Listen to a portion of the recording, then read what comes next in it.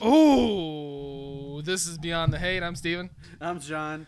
And I feel like Rob Van Dam just was coming out because this is what Van Dam used to come out to. yes, and that's the most appropriate song for this episode we're doing today. Yeah. Either that or we could have done Slipknot's Only One. Ooh, yes, Only yes. one of us walks away. So someone's going to walk on Homeboy. Right. Is there no standard anymore? Is there no, I mean... Apparently not, because today we are finally talking about one of our mortal enemies, fucking Rotten Tomatoes. This website has created this weird way of watching movies now that we do not like. I have never went to Rotten Tomatoes for anything personally, unless it's something related to the show and I'm trying to get like stuff for notes. I'll go to Rotten Tomatoes to get notes sometimes for our Beyond the Hate episodes. Right. But I never just go to Rotten Tomatoes because I'm like, hey, let me see what these jackasses on the internet think about a movie. I don't give a shit. Because, you know why? I have something called a fucking brain. I have an opinion. Yeah, we can think for ourselves. Right. Sheeple. Sheeple. Wake up, sheeple. So this is our attack on Rotten Tomatoes. What are we going to call this? Because this is probably not the first time we're going to do these. These are special one-offs we're doing that are not regular Beyond Attack Hate. of the Killer Tomatoes. Attack of the Rotten Tomatoes. Oh, man. I don't know. Just get real creative with it. They'll be fun. I don't know. We'll have some fun with the title. It's just... We'll have to come up with like a full-on title eventually. You know, what we'd want to call it is like, fuck Rotten Tomatoes. But we're not going to call it that. Rotten Tomatoes can eat a pile of dicks. A pile of dicks. All of them. Yeah. Which, by the way, a pile technically is over 50, so... Yeah. Over 50 dicks. Yeah. That's what you can call it on iTunes. Rotten Tomatoes can eat over 50 dicks. they can eat over 50 dicks. So that would clear through pretty well, wouldn't it? So most of the stuff. So we're gonna be covering some, about 6 movies. Yep. 3 apiece. Yeah, it's gonna be something that we doesn't mean that we're not gonna cover these movies in a full episode. Some of them we already have done full episodes. Yeah, so we're just kind of doing this to kind of show you how, they're not credible, like these comments and stuff. So we figured, since we did end up watching Captain Marvel here recently, that we would start. And it was good. It was really good. It was good. It was very good. So we figured we'd start with that. So, one of the things that I seen about this was, this person named, Carlos Miguelis. I think I'm saying that right. I don't know if I've seen that. They gave it a 2-star, and they're a super reviewer. This is the critics' reviews?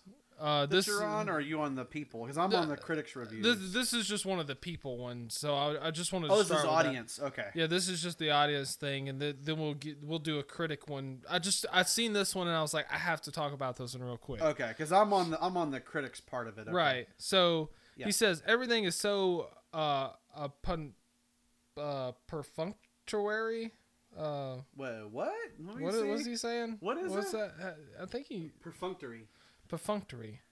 Everything is so perfunctory. What does that mean? I don't know. Since we're doing this on the fly, What does perfunctory I've heard mean? of it before, but I've literally never used it in the sentence. Carried out with minimum of effort or reflection. Okay. Perfunctory and lifeless in this movie that I almost fell asleep several times while watching it. And I can't see any good reason why this story had to be told, except the obvious fact that it wants to introduce a character who is supposed to be important later. Right. So that got me like, so this person's like, well, this movie didn't even need to be made at all. Right, and it's like, but it wouldn't make any sense if Danvers just shows up in Endgame and you're like, well, who the fuck is she? Like, before they introduce people into the like real Avengers movies, they have to have at least an origin story movie, or they have to be involved. Like Black Panther, for example, was in Civil War, as kind of like a cameo character, where they're like, okay, here's Black Panther. Now we're going to give you his movie so you can see his story. But they actually gave you the origin story of Black Panther in Civil War, because that took place on Earth. Right. You can't really do Captain Marvel because her shit takes place in space. Right, yeah. And no Avengers movie until Infinity War have they ever left Earth. Right. So it would have been really hard to sell. But that was just one of the things I seen. I was like, this person is obviously not credible. He's just attacking this movie. It's obvious he's attacking this movie because it's a female lead. Right. So let's get to the critics. We'll do a critic or two comment. And let's see. So this one, this is the San Diego Reader, and this is made by Matthew Licona, or Licana. I don't know how you say that. I think it's Licona. Lick Balza. Right. And he's considered a top critic. Right. It says, he says, I was bored watching Captain Marvel. This is literally from the San Diego Reader website. It linked me to his full review. So I'll just read the beginning part of this. Okay. I was bored watching Captain Marvel. For a while, I thought it was because this particular Marvel movie wasn't meant for me. The spiritually inclined had already had their outing with Doctor Strange, the same way dadless dude bros had theirs with Guardians of the Galaxy, or idealistic patriots had theirs with Captain America, or unsured youngins had theirs with Spider-Man. What? Or Chris Hemsworth fans had theirs with Thor. Okay, so you can't watch Thor if you don't like Chris Hemsworth. What if you're just like a fan of like Norse mythology? Anyway, maybe Captain Marvel. So he's basically just bashing everything like before he even starts talking about Captain Marvel. Right, he already says that, like, the dude bros, the dadless dude bros had their movie with Guardians of the Galaxy. It's like dadless dude bros? What does that mean? Is that like Is that supposed the to be dude? Is that supposed to be like Star-Lord's like a frat guy? It's like he's totally not. He's just a human kid that got taken by an alien and Just grew up with because Yondu. Chris Pratt's cooler than you doesn't mean he's a dude bro. Don't be a hater. He's definitely not a dude This bro. dude's definitely a hater, which is why you picked this one. That's a good one. Right. I just picked this one at random. And we're doing this live, by the way. This is us showing you that we can just pick these out of a hat. Right. Like literally when I do the notes, it's all prepared. I have the paragraphs laid out. I have all my points made up. This is just me just jumping onto Rotten Tomatoes, just taking somebody. This guy gave it a 1 out of 5, by the way, for Captain Marvel. Yeah, so this is us just picking out a hat at random. This just shows you how polluted this is. That we could just jump in and immediately find hate like right away. Yeah, because usually we'd have to prepare for something like that. Like, I feel if we go to like IMDb or something like that, maybe we'd have to scroll a little bit to find some retarded shit like this. My experience is I don't have to scroll very far. I said maybe. Yeah. But, maybe some movies we might have to dig a little deeper. Right. But others, I mean, like this guy, just finish this comment. Okay. So it says, maybe Captain Marvel was for women, in particular, women who had been told all their lives that being a woman meant they weren't good enough, weren't strong enough, weren't fast enough. So its journey of self-discovery through self-recovery was not designed, executed, polished to a high sheen for my particular benefit. Meanwhile, this is a man, writing this, right? It says, I mean, I wasn't bored like this during the superheroine movie Wonder Woman, and I certainly wasn't bored like this during the much weirder superheroine movie Border. I don't know what the fuck that is. Which shares an awful lot of themes with Captain Marvel, but those were films that didn't feel like object lessons and empowerment through self-affirmation. So maybe that was it. So he's or maybe the problem was Captain Marvel herself, portrayed by Brie Larson. So, I mean, I could keep reading. He's got a good bit written here, but I'm not want to go through the whole thing. Yeah, he doesn't deserve his whole article to be read. So he's attacking Brie Larson. So obviously he doesn't like Brie Larson, which I love her. She's great. Yeah, I think I didn't really know shit about Captain Marvel going into this, but after seeing her like portrayal of Captain Marvel, it's like this is a character that I kind of like now. I think it's because like she has like a good sense of humor about the character too. Well, and she's fierce as shit too when she like powers up and has all that energy going.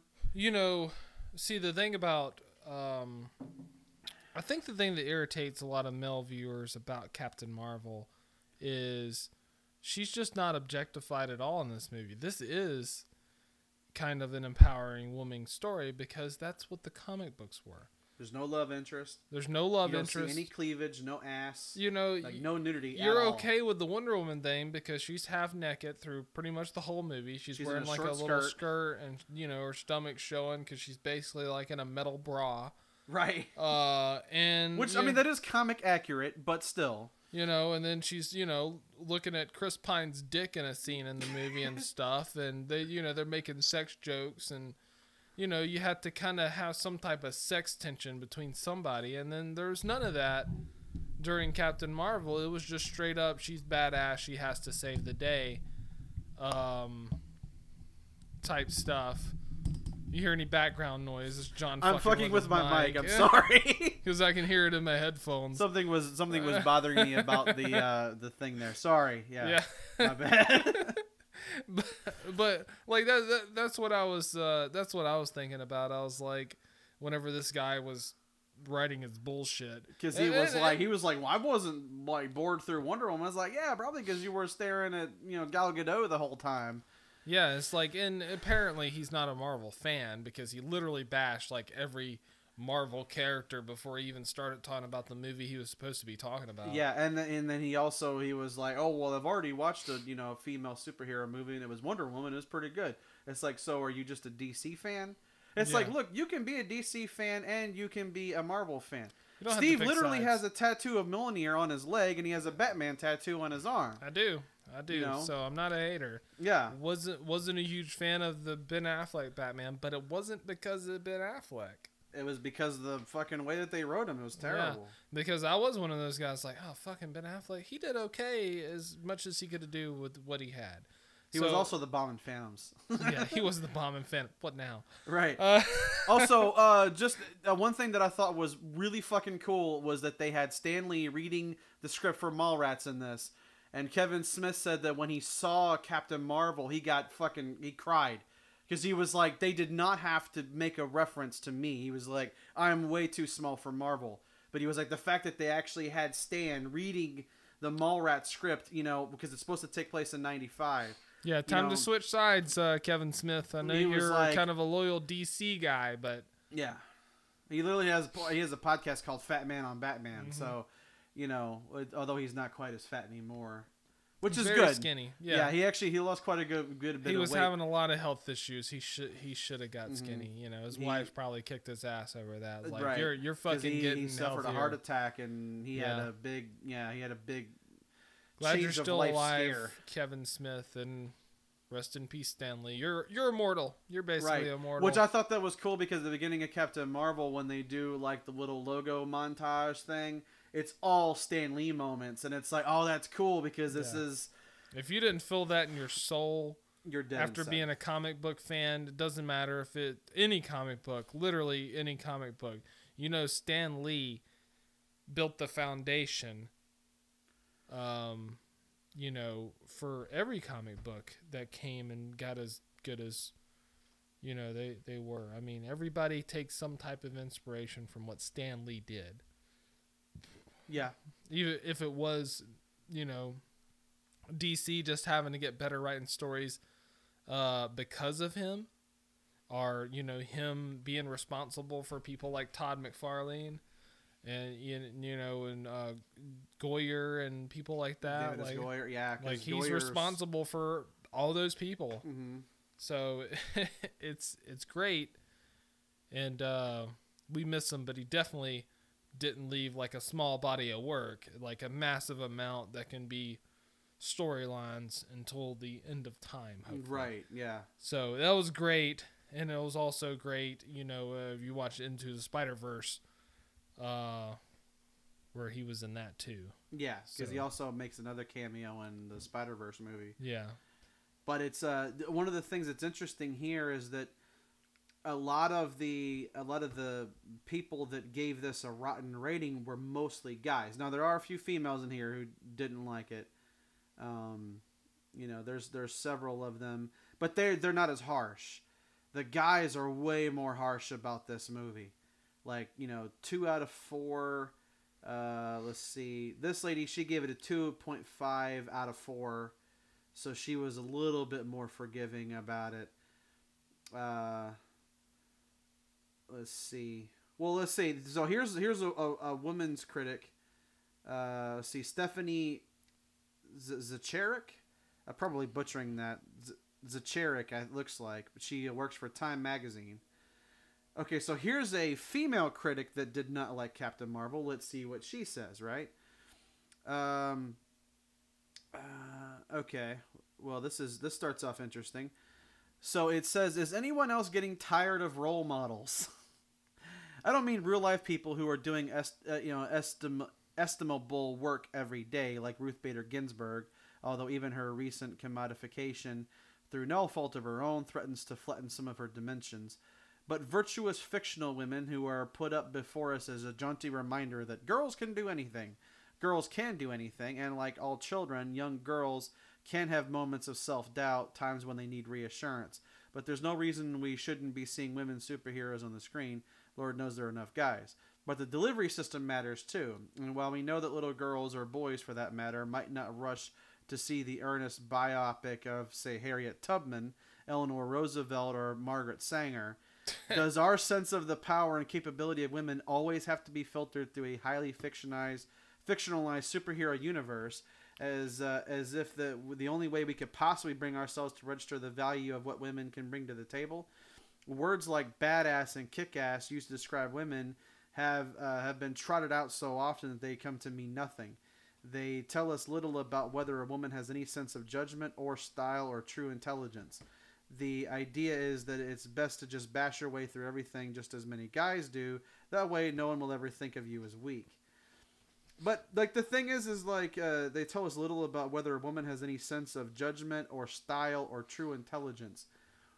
What does the style have to? Is that a fashion thing? This is a woman writing this, so I'm like, she gets pretty fashionable towards the end whenever she puts on that classic Captain Marvel. But that's not the point of this movie. This isn't you know, Beautician and the Beast. Oh God, that was a Fran Drescher, right? Yes. Now, Yes. in the interest of full disclosure, I love me some Fran Drescher. I know Yes. people don't like her because of her voice, and I'm like, that her real voice is not that annoying like it is on The Nanny. I've always liked Fran Drescher because I think that people shit on her too much. You know, She has a new show. I always thought the nanny was funny, so I'm like, she always can do TV for me. Yeah, great. It's The great. Nanny was a fucking hilarious She show. I has love a that new show, and like her son on the show is the Jonah dude from Superstore, which I love that show, Superstore. It's Oh yeah, kinda that's like really The like Office. America Ferrera and, And I forgot the dude's name. yeah, Shit. well, he's the one I've that seen it. I've seen plays several Fran episodes, Sean, though. and Fran, ex-husband on the show is the dude that's from The Nanny.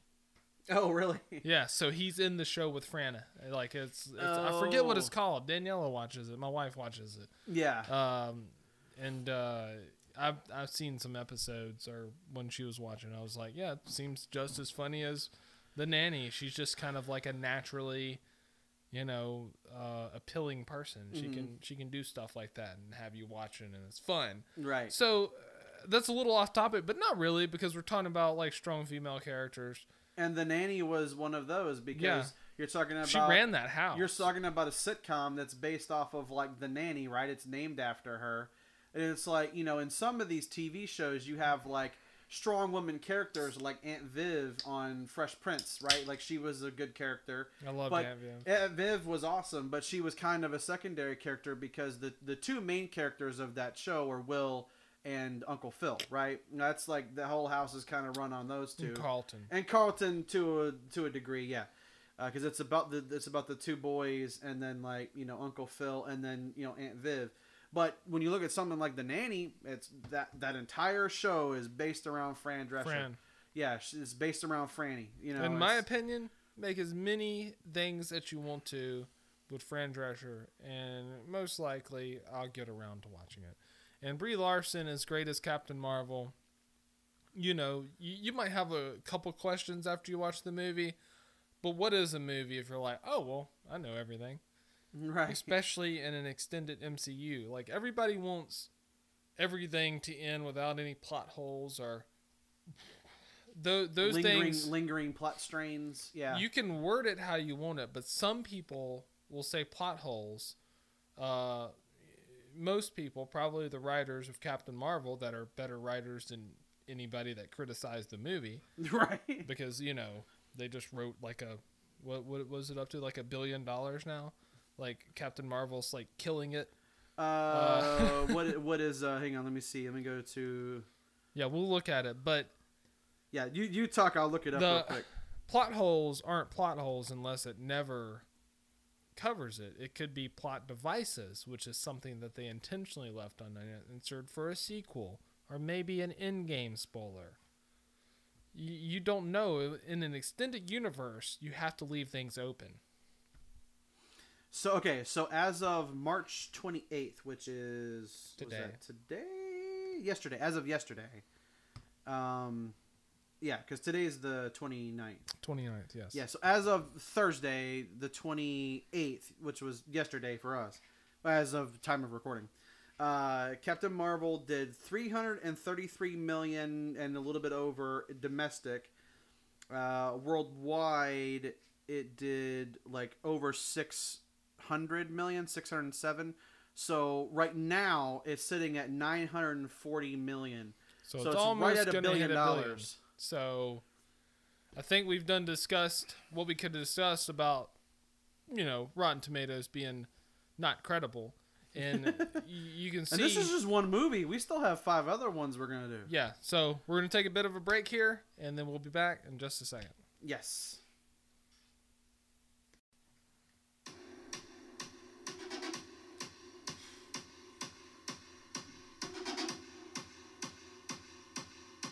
You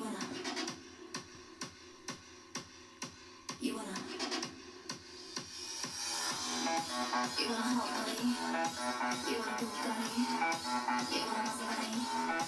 You better look, bitch. And we're back. And he started playing the Britney Spears. I was like, oh wow, okay. I would have chosen "Hit Me, Baby, One More Time," but hey, that was Steve's thing. He wanted to work, bitch. You gotta work, bitch. I do want a Maserati. Yes, yeah, Maserati and a hot body. Yeah, there you go. Which this kind of makes you sad because Chris Hemsworth probably has all of that shit. But how Fucking many of Chris us look Hemsworth. like Chris Hemsworth or have anywhere near his acting talent? Yeah, I was watching a thing on the Google Wired autocomplete thing or whatever the hell it's called. Autocomplete, yeah.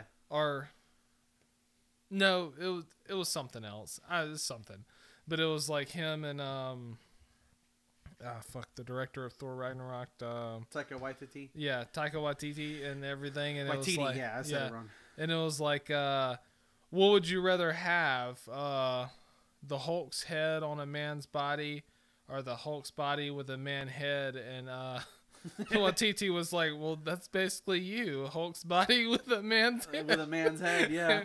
And Chris is just like, well, you know. I mean, when you're like 6'6" and built like a god, it's not really difficult to make him look like Thor. No. I mean, he already has the. It's like you know, like Wolverine is Hugh. I mean, you know, Wolverine is Hugh Jackman. Wolverine wishes he could be He Hugh wishes he could be Jackman. Hugh Jackson. Hugh Jackman as Wolverine. It's You know- like you see it and you're like, yeah, it makes sense. If God came down and is like, okay, I will make you Wolverine, or I'll make you Hugh Jackman, I'll be like, make me Hugh Jackman. Right. Because that way I can get to do way more that I couldn't do as Wolverine. Yeah, because Wolverine's limited. Hugh Jackman is just endless talent Right. and greatness. Right. Oh man. So our next movie that we're gonna dive into is a really hated movie on Rotten Tomatoes, Suicide Squad. And and that's the thing. Like, we might eventually do this as like a full Beyond the Hate episode, just like Captain Marvel probably will. We'll have to wait until Captain Marvel comes out on Blu-ray so we can diagnose it, you know, and break it down. And Yes. Steve like collects all the Marvel movies and stuff like that. Yeah, so I always have them. He'll usually always have these because his son's into them. But Suicide Squad in particular, since we're still on comic books here a little bit, it got a 27% on Rotten Tomatoes. Now, the audience score was 60%. So most people that watched it generally liked it and gave it a good rating. The critics fucking hated this movie. Yeah, they loved it. It's not that bad. They loved it 60% of the time, every time. Right. Sex Panther, right? Yeah. Yeah. That's for people paying attention. You're right, yeah. You gotta know your Paul Rudd. Yes. That should be a law. That's how we keep, you know. That's how we keep tabs on ISIS. Yeah. If you're not a fan of Paul Rudd, you're probably ISIS. You're probably ISIS. Controversial statement. But I would like to see someone put that to the test. Like, Right. if we caught terrorists because, like, we're looking at Rotten Tomatoes reviews and be like, oh, this dude said, fuck Paul Rudd, and we, like, send it to the FBI, and they're like, they were a terrorist. Yeah, that guy actually was a registered terrorist. He was a member of an ISIS group. It's Shit, like, guys. So it's how like did- we are fucking doing the world a service, you know. You just imagine, like, since we're randomly on that topic, instead of bringing in a guy because you suspect him as being, you know, part of like ISIS or Al Qaeda or whatever, it's like instead of having to like waterboard these guys or, you know, that kind of thing, it's like they could just have like the movie Clueless up and be like, who is that guy that's playing Josh? And they're like, I don't know. It's like, he's one of them. He's one of them. He is fucking ISIS. Yeah, if you don't know that that's Paul Rudd, yeah, I don't know about you. You're probably not from America. And a terrorist. You're probably a terrorist. I'm just saying. You show them Ant-Man, and they're like, who's this? And they're like, oh, no. It's like, probably a terrorist. But anyway. Everyone loves Ant-Man. Right. So, I just right off the top of my head, I seen this Anthony Lane from the New Yorker. You know, that shit magazine. Does anybody read magazines anymore? Terrorist, probably. Al-Qaeda. Yeah. ISIS. To say that the movie loses the plot would be strictly would not be strictly accurate, for that would imply there was a plot to lose. That's it. That's all he says. Is there like a full review? Or There is is a that field it? review, but I'm not going through the whole. Well, let me see. Okay, so yeah, he goes through a bunch of bullshit. So I'm not gonna read all that. Oh man, there's a lot of negativity on here. Yeah, I Jeez. think a lot of people hate David Ayers. Sometimes it's good to be bad. In Suicide Squad's case, it's just plain bad. It gives villainy a bad name. Just so much hate. That doesn't make any sense.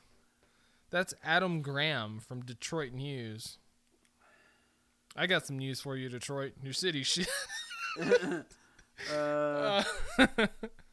Let's see. This one is Ruben Rosario from the Miami Art Zine, and it says, "Snap out of it. Wake up and smell the Java. Suicide Squad is a wash. Deal with it. Don't blame the critics who pointed out accurately the film's myriad shortcomings. Blame studio meddling for the neutered nature for much of what's unfolding on screen." Oh man. So, okay. Here's a guy named Christopher Orr. He says, "Imagine for a moment that Marvel Studios had to decide to launch its vast cinematic universe with Captain America Civil War. That is to say, the movie didn't merely have to introduce Black Panther to reintroduce Spider-Man. It also had to introduce Cap himself and Iron Man and Black Widow and Falcon and Vision and Scarlet Witch and everything else. So he thinks these random villains that are paired together is like comparing the Avengers? It's like, I don't think you're understanding that these are villains. These are bad people. Yeah, they already are pretty known. If you know anything about comic books, see that's the problem I actually have with some things that go on in movies. They feel a need to tell you an origin story over and over again because they're like, well, we're rebooting it, so we have to start from the beginning. It's like, Yeah. You don't have to. We have to show Thomas and Martha Wayne getting killed again. It's like, no. You we don't. have to show Uncle Ben getting killed again. No, you don't know. That's one thing I do enjoy about the new Spider-Man. They didn't show any of that, and they're not going to. They're just going to talk about it because they already know that's what happened. Right. There's no need to tell that story again. Yeah. And that's one of the things, like, with the Spider-Man Homecoming, it's like, you just see Aunt May, and then it's like, oh, we're going to have to see Uncle Ben die again. Fuck. And then it's like, oh, they don't actually do this in this movie. Yeah, they're just kind of refreshing. Even in like Batman versus Superman, they show Thomas and Martha Wayne getting gunned down in the alley again. It's like, yes, we know. We know Batman loses his parents. We've known that for like fucking 70 years. Why are you showing us again? For Like, 80 that's years. just ridiculous. Right. And Batman is the villain in Suicide Squad because he, like, only reason he beats Deadshot is he, attacks him when he's with his daughter. What a piece of shit. So this is let's see, this is Tor.com, Tor.com. Tor. And this is Emily Asher Perrin. And so this one paragraph here, it says, but is it fun? Well, if you can ignore the blatant stereotypes and ham-fisted dialogue, perhaps. Also, if you can ignore the film's dismal view of women and its soundtrack. Then there's the plot that couldn't rub two sticks together to create a fire that roasts marshmallows, let alone provide real heat. Also, a failure to create an ensemble of any kind, as the movie only really cares about the journey of two characters, and the strangest use of the Joker in any film to date. I could go on. She does have a point about the Joker thing, because that's, for us, we make fun of the Jared Leto Joker constantly because it's horrible.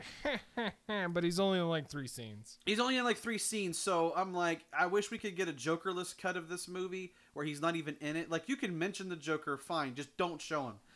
Just have him be a character that they just name drop, and Harley Quinn like talks about, Mr. J or Joker or whatever, but don't actually show him because it was horrible. It is the worst use of the Joker. But to say that like everybody else was just blatant stereotypes, it's like, what are they talking about exactly? That's the thing that always gets me about like when people say like this movie's full of like stereotypes or, they're just archetypal. It's like, well, explain what you mean. It's like, what do you mean by this? You mean that like, Deadshot is stereotypical? I don't know how you could do that. I mean, who's stereotypical in this movie? What's the name of the guy who can like turn himself on fire? El Diablo or something like that. Like, are they thinking that because he's like Hispanic dude with tattoos, that he's some kind of a stereotype? Is Viola Davis's character a stereotype? What does that mean? If you're gonna talk about blatant stereotypes, try to explain what that means. Is Harley Quinn a stereotype? Have we ever seen a female character in comics that's anything like Harley Quinn? Not pretty different normally. I character. mean, it is. She's a psychopath. I mean, it is Margot Robbie. Yeah, but it's like, if you're gonna write stuff like this, try to include what exactly you're talking about. We could write one of these in probably like 5 minutes and be like, this movie is terrible and it has horrible stereotyping, and not have to explain shit, and people will be like, oh yeah, I like John's review of that movie, it was good.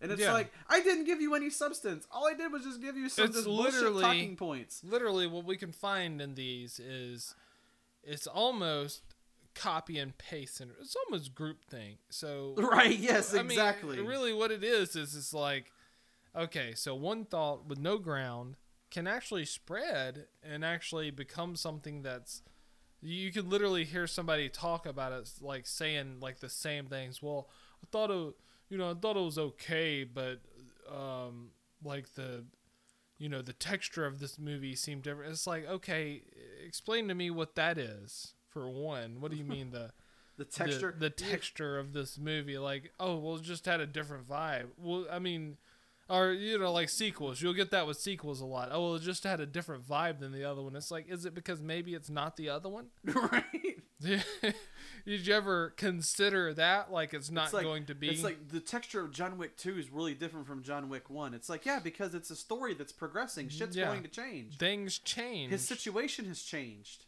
And this is something that you just kind of learn about the human race through movies. The humans don't like change. Right. Exactly. Look at history. Right. That's all I have to say. Just look at a history book. Right. And then you'll realize change is not in our favor. That's why when they say, like, we need to change what we're doing to save the planet from, the inevitable, we're not going to. We're all just going to die. We're going to wipe ourselves off the planet. I mean, it's going to happen because no one wants to change. Right. And nobody's going to change. I mean, it's just not going to happen. But we are going to change the topic of the movie.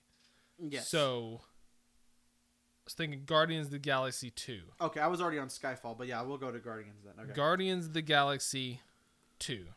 So, it got pretty good reviews. So, it's also a group movie where, a bunch of guys have to come together, and you get...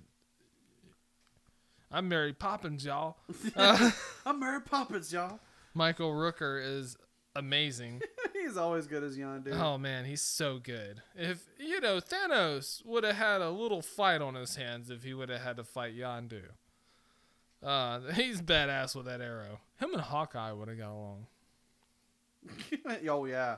Oh, yeah. Imagine that combo right there. Imagine the Hawkeye seeing that, and he was like, I've got to get me. How do you do that? And it's like, it's in my, my mohawk or whatever. He's like, I got to get me one of those. You got to show me how to get that. Yeah. Because he can control it with like just a whistle. So if Clint saw that, he would be like, ooh, I got to get me some of that tech. As dangerous as he was with just the bow and arrow. Normally firing arrows. Yeah. I mean, just imagine how dangerous he'd be if, him and Yondu teamed up, or if, he got... instead of Sean Gunn's character getting the thing, give that to Hawkeye, and then it's game over. I mean, I think it's game over. Yeah. I found a kind of a gem here, but I'm going to let you go and do yours first. Because, oh boy, I found a treasure trove of shit here on this website. Okay, so we're going to have a discussion here in a minute. So the one I found was... Yeah, actually, I found one by Anthony Lane again. The critic from the New Yorker. Man, he just hates everything. I think we're kind of seeing a trend here with this guy. Is, developing a pattern. Yeah, it is. It definitely is. Near the end of the Guardians of the Galaxy in 2014, the hero Peter Quill distracts the villain who had evil designs upon all of creation by dancing at him. This was the moment to be thankful for. At last, you felt. Someone at Marvel was starting to heed wise words of Vladimir I'm not even going to attempt that. What are you trying? What are you looking at? Nabokov. Nabokov. I don't speak Russian. It's Nabokov or something like that. Where is it at? You'll see it. It's Vladimir Nabokov. Yeah. Oh, I said it right. Yeah. The difference between the comic side of things, the cosmic side of things, depend on a bunch of bullshit. This dude's writing a bunch of bullshit. Like he's literally said nothing. Well, let me see if he has something to actually say. So is this Guardians 1 or 2? This is 2. This is 2. Okay. He was referencing 1. 1. Okay. At the first, he's trying to say that this one doesn't have as much soul as the first one, which is bullshit. He seems like he writes these empty articles just to kind of poke the beehive and see if he can get people stirring up. Well, it's like I don't know much about New Yorker magazine, but some of these foster stuff. I'm starting to think it's like the National Enquirer. Like, is the New Yorker something that people think is credible? I don't know. Like, because I see people that write stuff for like Time magazine, and I'm like, man, like Time magazine used to be a big thing back in the day, but it's like maybe the reason why they're not anymore is because these people are writing for them. Yeah, I mean, I've never read Time magazine personally.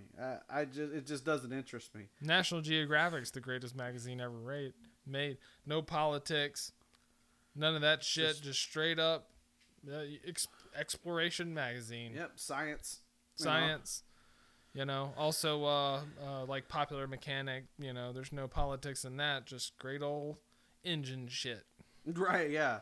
Yeah, there's actually some pretty cool stuff in Popular Mechanics. It is. I remember when I used to go get my hair cut, the barbershop I went to, they had Popular Mechanics magazines you just read while you're getting your hair cut. That's the first time I got to see like an actual man-built robot. Yeah. Like when I was like, I don't know, like 12 or something. It was in a Popular Mechanic. It was really cool. Yeah. Like to see a people actually building robots, like an actual robot and stuff, because we seen Terminator by then, and it's like, wow, this is actually like not the end of the world thing, but like actual building of robots. Right. Although, if you do want to look something up about the AI that has been built, luckily no one's tried to Ultron any of them. Most of them say that they would end humanity. It's pretty fucking scary. Yeah. Where they're just like, well, when all of the sex dolls realize that they've been fucked all these years. Yeah, then we're gonna have to deal with our own sins. Yeah. So stop making AI with the capability of destroying humans. Right. Like make that in their programming where they don't do that, and I think we'll be okay. Right. I don't know why they're not already doing that. Yeah. Well, it's like, in order for them to be sentient, they have to pass that Turing test. So yeah, it'll be a while before we can have to deal with that. Which takes me to one thing is that eventually we might do an episode on Ex Machina, because that movie was really good. Yeah. But I have to see like what the reaction was to that movie, because I don't know how people reacted to that. I love that movie. I thought it was pretty good. And I watched that movie with like 103 fever. I was like sick. I was bad. I thought maybe Layer Cake one day too. A Layer Cake? That'd be interesting. It's Daniel Craig and Tom Hardy. But anyway, so we're still on Guardians 2. Yes. So Guardians of the Galaxy. So this is what's her name? Monique Jones. And this is from MediaVersityNews.com. That sounds legit. Yeah, Mediaversity News. Like, it's well written, like, as far as, like, the layout, so I'll give her the benefit of the doubt. She knows how to use Microsoft Word. Right, you know how to format shit. Amazing. But, okay, so it gets to this, where it says, okay, we're going to go on a little bit of a trip here. I'm going to read a couple paragraphs of this. So it says, sure, but one thing that Gunn failed to realize is that for all that Marvel does in glorifying white masculinity, this movie takes things up a notch.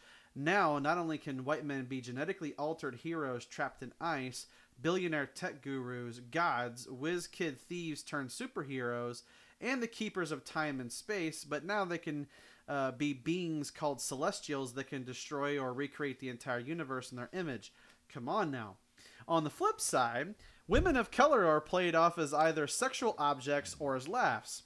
Much has already been said about Zoe Saldana's various acting roles, in which she's usually being marketed as exotic sexual fantasy due to her Afro-Latina background. Even though Saldana commits to the role of Gamora, there's nothing in her character that chips at the fact that indeed she is the exotic sexual object of Guardians of the Galaxy franchise. The film version of Gamora, the film version of Gamora here, she misspelled it here, has been drastically reduced from the comics to adhere to Marvel Studios' limited view of female roles within its world. As stated above, she's nothing more than eye candy for the male audience and a hollow showcase of female empowerment. Mantis's characterization doubles down on Marvel's practice of fetishizing women, but in her case, the added baggage of Asian stereotypes gets thrown into the mix. What? How? It says Mantis, played by Pom Klementieff, a Canadian actress of French, Russian, and Korean heritage, is a character that seems written explicitly for the film to indulge in submissive Asian stereotypes.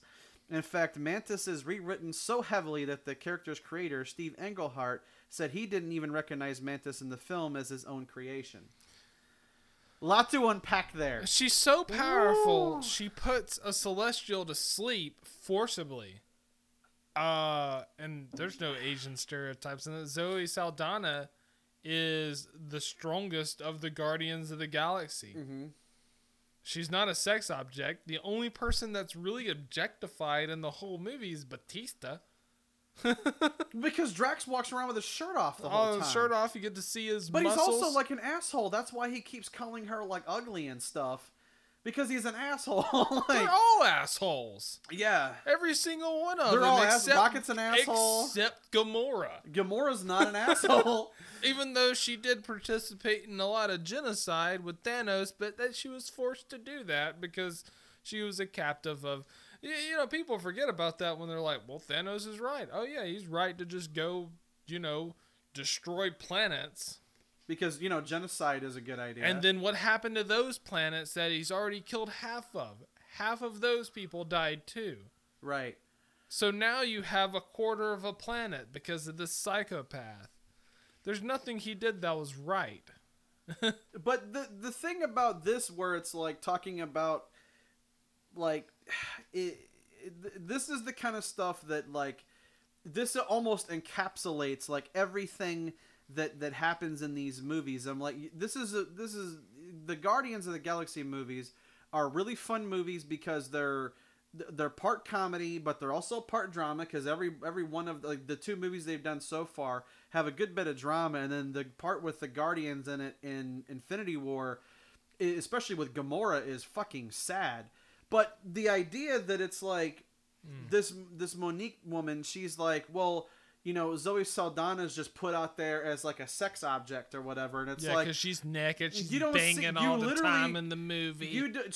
Her relationship that she has with Quill is basically talked about, but it's not really seen that much. There isn't like a whole lot of like intimacy between the two of them. You don't see a sex scene. You don't ever see her with like her cleavage popped out or her ass popped out or any of that kind of They stuff. don't even kiss until Infinity War. Right. And it's like, and then to say that, like, Mantis is like this, submissive Asian stereotype, like she's some kind of like a geisha that's like, oh yes, master, and like, serving, the man on hand and foot. Yeah, you don't And know it's who like, Palm is. yeah, obviously. it's like, but the thing that you point out is like, she literally takes a Celestial and puts him to sleep. She has Thanos completely to sleep in Infinity War until Quill, pistol whips she's him and not a wakes him up. servant. She can fuck you up. Yeah, I mean, she's way more powerful. The only reason that people think that it's like maybe a submissive type of thing is because she gets picked on in the movie, mainly by Drax. But she doesn't even know she's getting picked on, and Drax does say those things to her, but it's from a good place. Right. He likes her. He's nice to her. Right. He just says those comments because I think he doesn't want people to know that he likes her. Maybe, yeah. Because he feels it's like kind of he's like when you were when you would like bully a girl at school or whatever, but because you really liked her. Yeah, Yeah. You wanted Drax her attention. Drax is kind of childish. He's Oh, a very yes. childish character, so he's gonna have And I think that's why that was written in there. Like he's schoolboy type of traits. He's being like a schoolboy. He's picking on her because he likes her. And she doesn't know what he's. It's not really hurting. It's not hurting her feelings really, Right. because she doesn't understand what he's even saying. But she does know that Drax is nice, and he is a good dude. Yeah. Like so because he And when she like touches his head, she also can understand like his his sadness because he lost his family to Thanos' genocides. That's one of the things that pushes Drax, because he lost his family to Thanos like years ago, and that's why he's trying to avenge him. So this writer, just like most of these writers, seem like they're just trying to stir up a subject and be the center of a subject that's not there, that doesn't hold any ground. They're trying to make their own Me Too movement. Like, oh yeah, we have to end this in Hollywood because I said so. And it's like, what? Entertainment in Hollywood? And there's always this thing that I've always kind of like had an issue with, where people think that if you like a particular race, that you have a fetish for that race. I've always had kind of an issue with that, because I know that there's guys out there that like Asian women. That's their thing. That's what they date. That's what they, that's who they get down with. You have people that like Latina people. You have me personally. I prefer black women. It's not to say that I don't like white women. I don't like Latinos. I just prefer black women. But if you say like, oh, I primarily date black women, they're like, oh, you must have a fetish. No, fetish is something like you like to rub balloons against you because it gets you hard. Like, that's a fetish, Well, there's a difference between a fetish and fetishizing. Yeah, I mean, but that's the thing. It's like everybody always wants to assume that just because you might have a particular race preference, that you all of a sudden have like this fetish. And it's like, no. I mean, a fetish is something completely different from that. A preference does not equal a fetish. It doesn't. But I don't understand preferences either, because I have none. Right, yeah. But I mean, that's the thing. None. It's like, I mean, that's not to say that I wouldn't date whoever. It just, it's just, I think for a lot of people, it's like you have, some people have certain things that they look for first, and then they might look at somebody else, after that. It just depends. That's each person's own choice. Yeah. Me, I think that's slightly closed-minded, but that's just me. That's just my opinion, because I think you should just be going for a person's, like, your compatibility with a person. Ultimately, that's what really matters. Yeah, that's what matters in the end. I'm married to a Latina, but I wasn't looking for a Latina. He just happened to find her and liked her, and then they're married and have 2 kids. I wasn't even at that time of my life. I wasn't even looking for, someone to marry. I was just, I just found somebody, liked them, and then married them. And I think that's probably the best approach, because you'll see on certain things where people's like, I don't date outside my race or whatever, and it's like, yeah, that's called racism. But okay, we're gonna have a good bit of that, yeah. Yeah, there's a lot of that, but this isn't what this is. We're having fun here. We have 3 more. This is the kind of stuff like people when they go on there and they. Sorry, I had a cramp, so I had to like stand up for a second. But that's the thing. It's like you have people that what they'll do is they'll go on these websites. And they'll write something, and then it's like all they want to do is just complain about stuff, like constantly. Yeah. To try to drum up controversy, and it's like there's no place for that. I don't understand why you would do something like that. Well, we get more into it right after this break. We're gonna take a little quick break, and we have 3 more movies to cover. So. Yeah.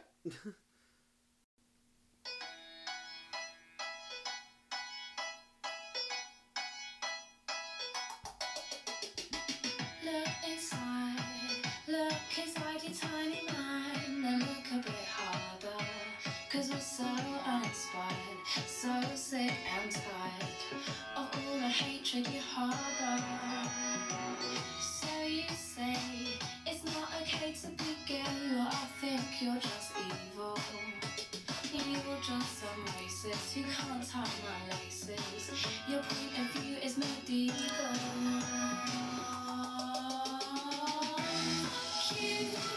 Fuck you very, very much. 'Cause we hate we're back, and thank you, Lily Allen, for writing basically our theme song. Right. I was like, what the fuck is this? I don't think I've heard this song before. And then it's like, it keeps going. And I'm like, okay, I like it though. I just don't know what the fuck. We don't know who this is. This is Lily Allen. Lily Allen, and okay. If you I haven't couldn't heard of her in understand a because while. of her accent, she's saying "fuck you," Right. "fuck you" very, very much. Right, yeah. That is the chorus to this song. Also a very British way of saying, thank you. You Yeah, know. fuck you. It's like, thank you, but actually fuck you. Yeah, fuck you very, very much. Okay, so our next movie that we're going to do is one I just randomly thought of when we were thinking about doing this, and I was like, I always like this movie. This is like one of our favorite movies of all time, Universal Soldier. Universal Soldier. And the critics on Rotten Tomatoes fucking hate this movie. It got a 25. Wow, I actually oversold it. It's 25% rating. And then it had a 46 audience score. 46%. Like, wow. The hate is just unreal on this. It's a fucking action movie with Jean-Claude Van Damme and Dolph Lundgren. Like, and if you don't think Dolph Lundgren can act, watch basically any movie he's ever been in, and also Creed 2, where he outacts pretty much everyone in that movie. Including Stallone? Including Stallone, yes. Well, like, what was and the he's one... fucking Rocky. What was the one that you've always talked to me about? Was it Silent Trigger? Silent Trigger. He was amazing in that movie. Yeah. That's one of my favorite movies. It's a B movie. Hell, it might be a C or D movie. It was made with basically nothing. They literally made that movie with popsicle sticks and duct tape. Yeah, they're like, hey, Dolph Lundgren, come make us famous. And he did. Right. Oh, man. So that's a lot of what Dolph Lundgren does. He does these movies with these up-and-coming actors, people straight out of acting school a lot of times, and he just kills it. Like Sweepers is another one that I like a lot. The Minesweeper. The Minesweeper, yeah. Yeah. He not does. not the game you used to have on Windows 95. Yeah. It was based off that game. I'm just kidding. It was not. Oh god, that would or be maybe horrible. it was. Right. I don't know. I still Funny fact: the movie Anaconda was actually based off the old Nokia game Snake. Snake, yes. You know what? The game was better. Right. I think in this case the game was better. Anyway, but it's like when you look at the reviews for some of this, it's like they have like this one guy. So Brian Lowry, he's a top critic from Variety. Variety's a magazine, right? Isn't that what Variety is? I don't know. It could be a fucking chip company. I don't know. I don't know what this I think they're a magazine, if I'm not mistaken. But it says, leaves behind almost as many derisive laughs as dead bodies. That's it. One line from back in 2008. Geoff Andrew. Mostly this is a amalgam of ideas, images, and whole scenes lifted from other movies. What other movies? This is the comments we're talking about. Like, Yeah. that doesn't... Hold on. This guy has a full review, actually. I wonder if he names the other movies. We're sorry we can't find... that company doesn't exist anymore. We're sorry, we can't find the page that you're looking for. Oh. So you 'Cause- know what's lasted longer than than that article? Universal Universal Soldier. Soldier. Go fuck yourself. Yeah, because he wrote this in 2006, and they made Universal Soldier like a couple years ago. Yeah. So, Also, they made one with Goldberg too, didn't they? yeah, that was the one they had like Goldberg and Mario Van Peebles. No Jean-Claude or no Dolph Lundgren. It So was that's like bullshit. it was like the worst one. Like Yeah. people fucking hated that movie. Like if you think they hate this movie, they hate it because you have to have. To me, my personal opinion, to have a Universal Soldier, you have to have Jean-Claude Van Damme and Dolph Lundgren. Yeah. Because they're the ones that make that movie work. Yeah, there's only one of them, like I think it was part 3, that I couldn't get through, but I've never tried to watch. And it wasn't because it was bad. There was just too many bright flashes. And when I was younger, I had a history of seizures and stuff, and that's something you want to avoid. I don't have them anymore, but I just... The flashing is the epileptic type seizures. That's what I had. Epilepsy, and, yeah. It was just something where I was just like, I can't watch this because it kind of brought that back, and I was just like, I can't. Not the actual act. I started remembering, and I was like, I can't watch this. So a lot of flashy stuff and everything like that. Generally, I can't watch because it might not affect me, but it makes me think of it, and I just can't do it. Right. So Well, like for me, like I have issues with migraines, and bright lights and flashing lights can trigger a migraine for me. So sometimes when there's like a scene where there's like a bunch of flashing going on in a movie, I might have to close my eyes for a sec and then kind of catch back up because the flashing lights mess with me. yeah, so we don't go online and blame the movie makers for these things, though. We just say, maybe Might have to skip past this part or something, or maybe I'll stop. Maybe not watch it in 3D. Right, yeah.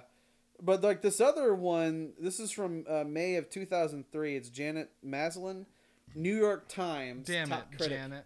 Yeah, damn it, Janet. It says Mr. Lundgren, who glowers his way all too convincingly through the role of a rabid bully, may well be the only man in the universe who can make Mr. Van Damme look like an actor. Oh, so she's dissing Dolph like he's so bad of an actor. Van Damme now looks like an actor. In comparison? Yeah, so, I mean, that's ridiculous for one. Because Van Damme is a good actor. I mean, you ever watched Kickboxer or Bloodsport or The Quest or Lionheart or The Legionnaire? Yeah, we're going to kind of leave out Time Cop, right? But we're not going to leave out Double Team because that was surprisingly good. Mickey Rourke was in that fucking movie. Right. Dennis Rodman was actually kind of entertaining in that movie. Dennis Rodman's always entertaining. I give that movie because people always say like they always want to compare like this is the problem. People always want to compare like, oh well, Double Team's no fucking Dances with Wolves or something like that. It's like it's just an action movie, right? Like as an action movie, it's like an 8 out of 10. It's great. It fills all the things. There's like ass kicking. There's some cool lines. There's a punchline, and there's a satisfying ending. That's all you need to make a good action movie. What you described right there was Showdown in Little Tokyo. Yeah. Showdown in Little Brandon Lee and Dolph Lundgren. Right. Like Dolph, and we love Brandon Lee. Dolph was the best person in the movie. Right. And then Brandon Lee was a great because he was kind of like the co-star to Dolph Lundgren in that movie. Movie, and then you see and then the crow happens, and you're like, oh shit. See Tia Carrere's titties. Right. Yeah. So that movie, he was like, you have the biggest dick I've ever seen in a man. And I've literally seen a list like worst lines in movies ever, and that was one of them. I was like, fuck yourself. That was entertaining. That was because only Brandon Lee could deliver that line and make it feel convincing, Yeah, you got to see Tia Carrere's titties. You got to see, and if you were a chick, you got to see Dolph Lundgren's ass. Right, yeah, because he's like bottomless in that movie. Yeah, so you got to see everybody got something if you were watching it with somebody else. Right. So it's kind of like when you watch the Jean-Claude Van Damme movies, you usually always see a naked chick.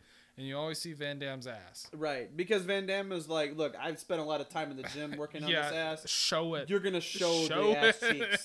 Because he even does that in Universal Soldier. Yeah. When he shows up and he's like, when he meets the reporter lady. And he's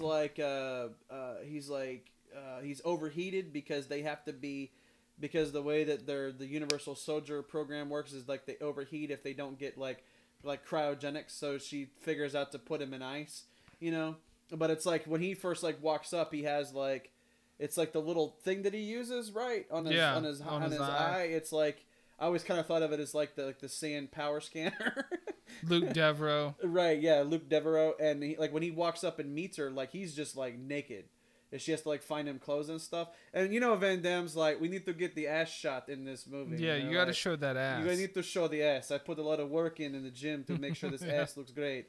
And it's like, okay, Mr. Van Damme, we'll Your Van Damme kind of sounds a little Russian. Right. No, I'm not good with a French accent. No, it's a hard accent. He's supposed to be Cajun, right? Because he's Luke Devereaux. Yeah, he's Luke Devereaux. He's from, where's he? Is he from Baton Rouge in the movie? He's from Louisiana somewhere. Somewhere. He's Cajun.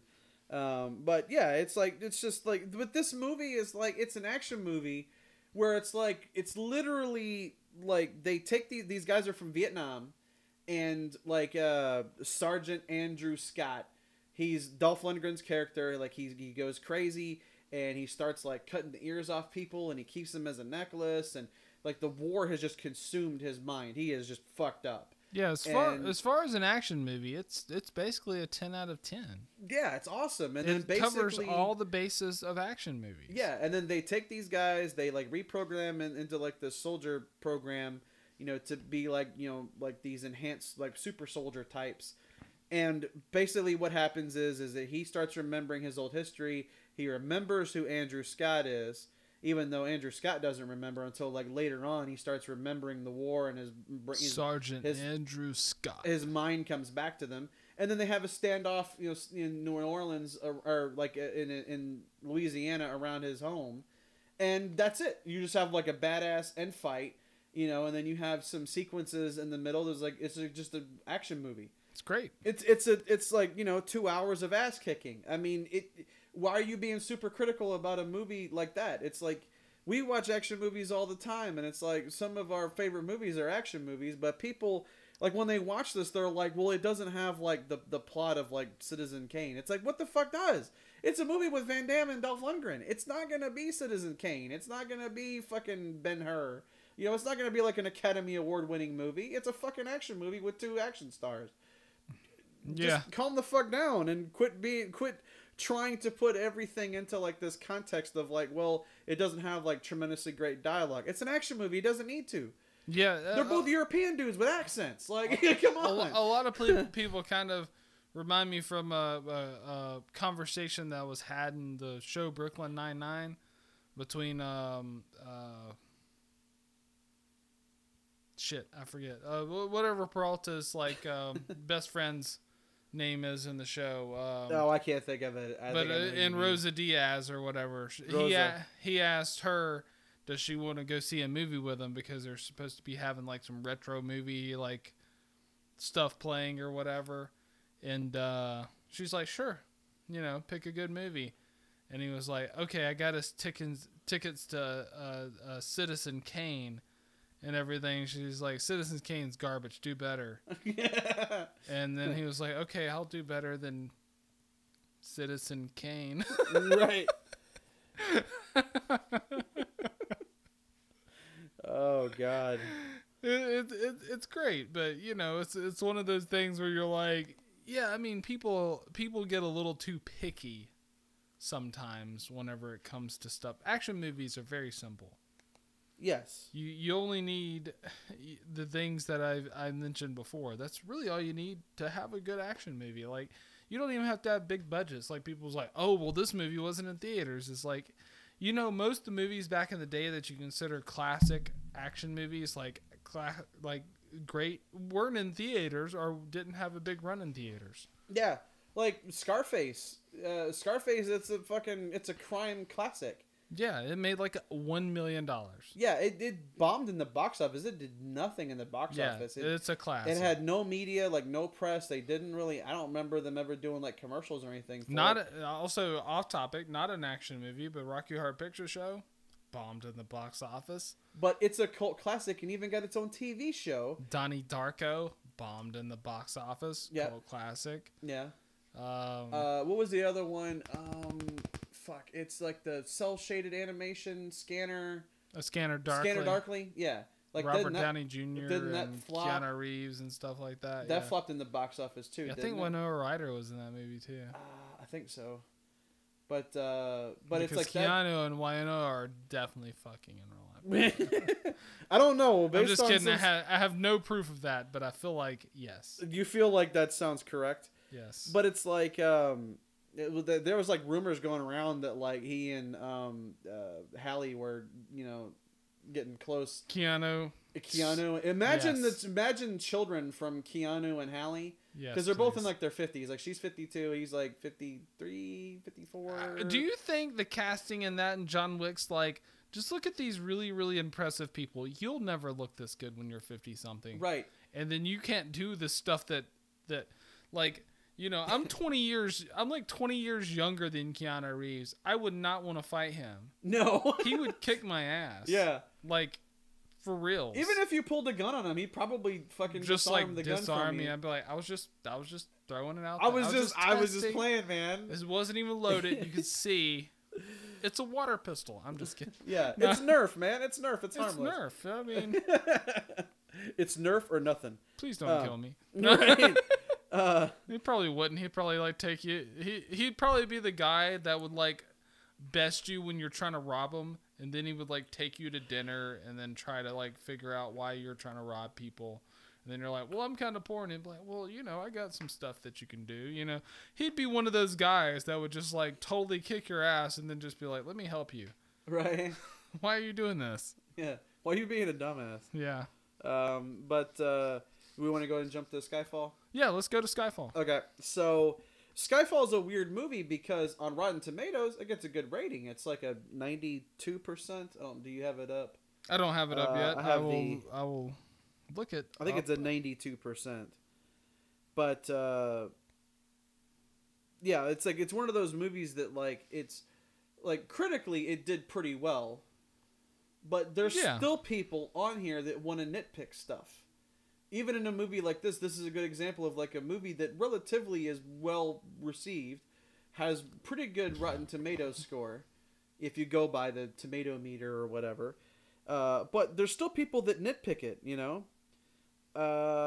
Let's see. The theme of Skyfall is that the world must remain safe for white Englishmen to run around shooting people who aren't white and English. Someone actually wrote that.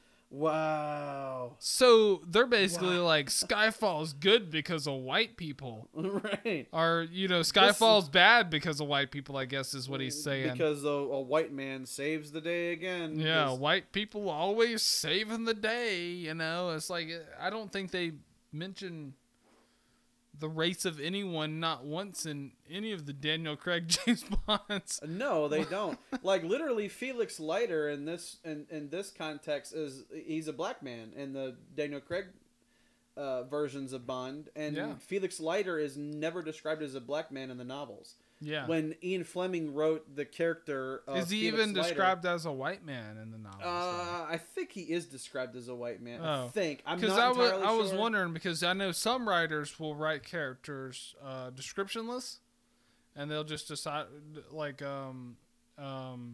describe their personality type thing. Like they're kind of like, well, these characters can be neutral, or we just need to cast somebody who just fits this role. That fits the personality. And then sometimes you're just like, well, James Bond has to kind of be this because this is, his heritage and everything. He's half Swiss and half Scottish. Because the thing about when people are like, well, James Bond's just a code name, it's like, it's not. That's his actual name. It's who he is, because in Skyfall, he goes to the Bond household. Right. So it's not a code name because his dad was named Bond. Right. So. But let's see. There was. What ultimately hobbles Skyfall is its dramatic imbalance of macro and micro levels. What does that even mean? Wait, read that again? What ultimately hobbles Skyfall is its dramatic imbalance of both macro and micro levels. Okay, so are they trying to say that like on Skyfall they try to go big picture and little picture at the same time? Like you have this big overarching story of like Silva going against MI6 trying to kill M and that kind of stuff. But you have too many smaller But stories. you have small stuff that you focus on, and then it feels imbalanced because you have this big overarching picture that you're trying to paint, but then you have these smaller pictures. I think. What's the smaller pictures then? What are they? I don't know. I think this person just had the thesaurus too close by when he wrote this comment. Okay, well, this is interesting because we just got done talking about Universal Soldier. This actually references that. Sweet. Yeah. Does it say anything about like, do you know that great amazing movie Universal Soldier? No, it does not. I did not think it did. Let's see. What does it say? What's this guy's name? It's Eric Cohn. It doesn't matter what your name is. And he's from he writes for IndieWire.com. IndieWire.com. Your parents are IndieWire. so proud. Okay, so it says studios craft product to suit the needs of an imaginary audience. In Sullivan's travels, one of the moguls tacks with a little sex in it onto the end of virtually every pitch. So it comes as no great surprise that Skyfall mostly plays by the rules.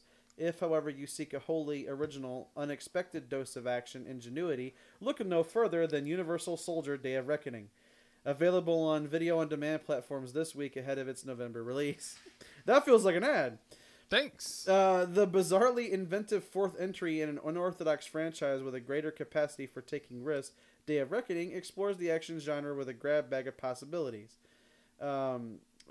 Writer-director John Hyams litters his second entry in the rejuvenated Universal Soldier series with daring long takes, dizzying speed, and unruly tonal shifts, all of which inject the excessive violence with an otherworldly Rube Goldberg-like quality that invites comparison to animation. In my estimation, a movie weighted with ludicrous twists delivers far more excitement than another by-the-numbers Bond triumph. So he's just like, watch Universal Soldier. This is weird. Okay, so it says shifting the outlandish sci-fi premise of the perspective of a Unisol, which in this installment refers to a clone developed exclusively for the battlefield. That's not what they were originally. They were soldiers that were reprogrammed and were made to be super soldiers. They eventually did get cloned. Yeah, but in the original one that we were just talking about, That's they the were real just people. Yeah, they were just like people that were like just they were put on ice and then reconditioned. They were super soldiers. Yeah, super soldiers basically. Bunch of Cap Americas running around. Right? Yeah. Oh, yeah. But Captain America never wore a necklace made out of ears. This is also true. Right. So, but it says Day of Reckoning revolves around the experiences of a clone gone rogue named John, played by Scott Adkins, pitted against the advances of two menacing Unisol leaders, Jean-Claude Van Damme and Dolph Lundgren.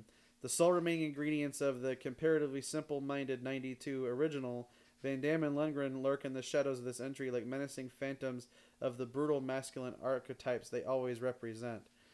So at this point, they're talking more about Universal Soldier's So new he's basically movie. doing an ad. Like, he basically is like, okay, I'm going to post on Skyfall, and But I'm going to gonna talk get about people nothing to- about Universal Soldier Reckoning.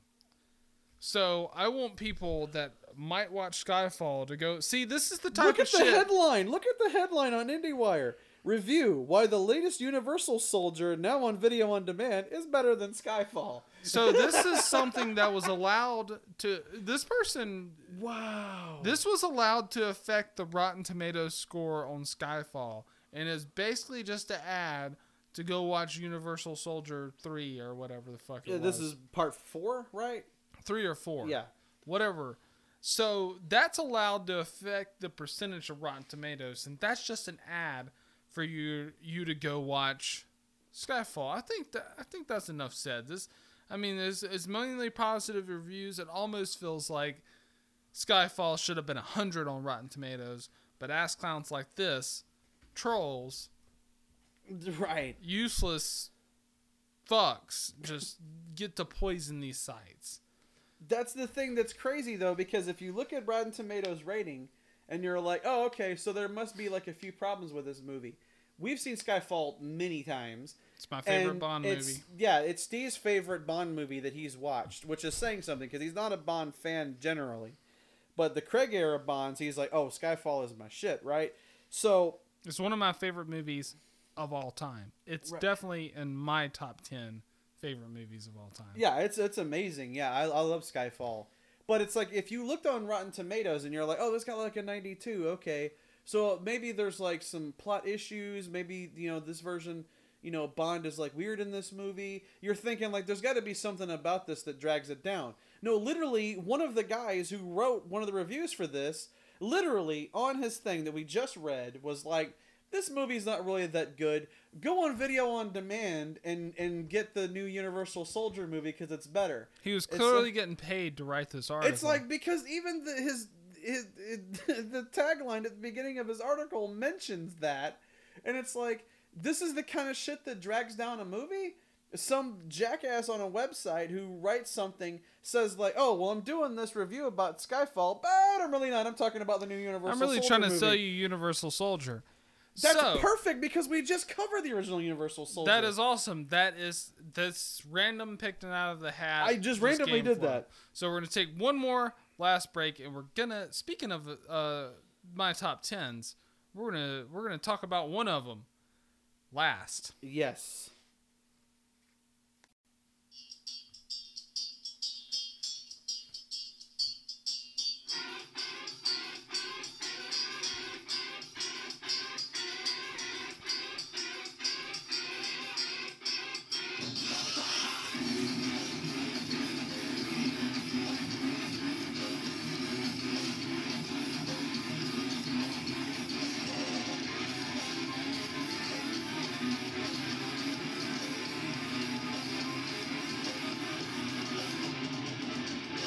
I see your faces and I do not understand why. Each time I dream of standing there, right by my side. Why do you make me? You take my pride and in my eyes. You cannot hurt me inside.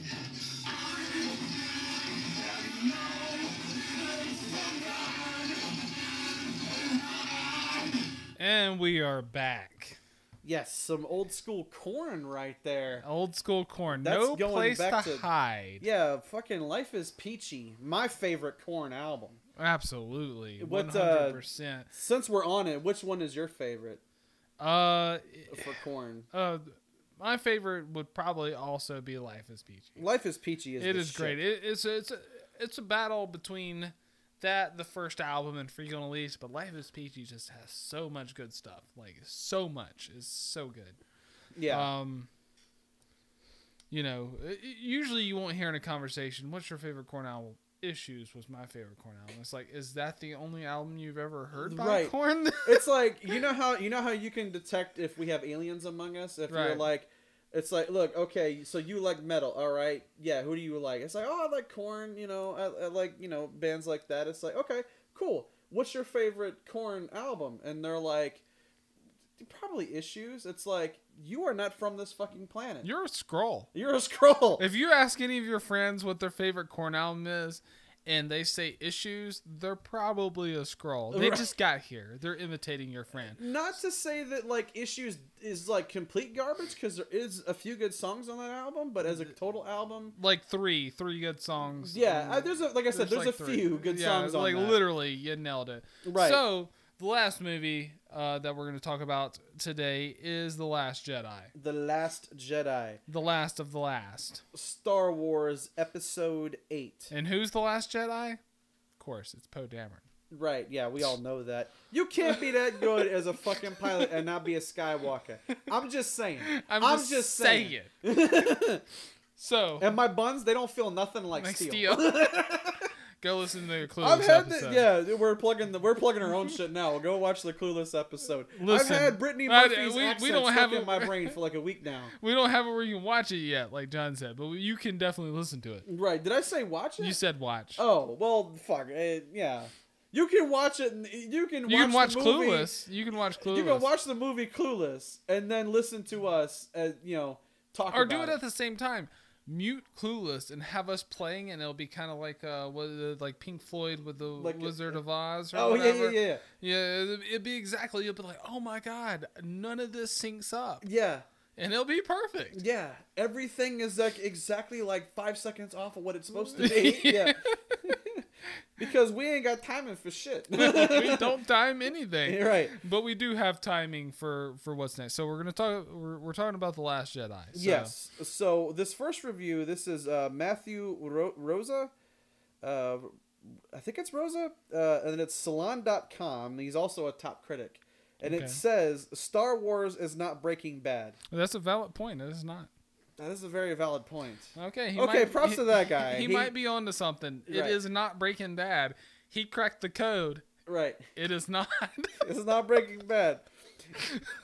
So he continues on and he says, and the same narrative tricks that work for the latter feel jarringly out of place in the former. Yeah, you remember that part where like Leia is making meth? Right. On the ship, and then Poe Dameron catches her. Yeah. Yeah. Yeah. Yeah, none of that happens. Right.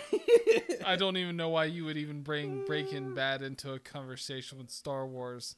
Yeah, I don't know what they were talking about. Like, maybe we should go further. Maybe Should we go because further I down the think rabbit this hole guy here? is having a stroke while he's writing this article, or he's just doing like the other guy and just advertising Breaking Bad. Is that what he's doing? I don't know. Let me read into this a little bit and see where he's going with his point here. Let's see. This movie should have had Bryan Cranston in it. Bryan Cranston could really be in any movie, and I'd be okay with it. I mean, he was fucking Zordon on Power Rangers, for God's sake. Zordon was Zordon. the bomb in Power Rangers. Right, yeah. Zordon was the shit. He's like a fucking giant head in a tube. I don't care about Bryan Cranston and Breaking Bad. Give me Malcolm in the Middle, bitch. Right. Oh, yeah. Malcolm in the Middle is the best Cranston. That's the best As Cranston. just the dad, yeah. So, like, this guy on Salon.com, he writes, before I get into the problem of the toxic nerd culture that has caused the harassment of the Last Jedi alums like actresses Kelly Marie Tran, however, I'd like to explain precisely why I think the movie itself was an epic misfire. Appropriately enough, the easiest way to explain my point is to compare The Last Jedi to Your parents wished you were a misfire. Should have swallowed. And The Last Jedi to the Breaking Bad anti-penultimate episode, Ozymandias, which, like The Last Jedi, was directed by Rian Johnson.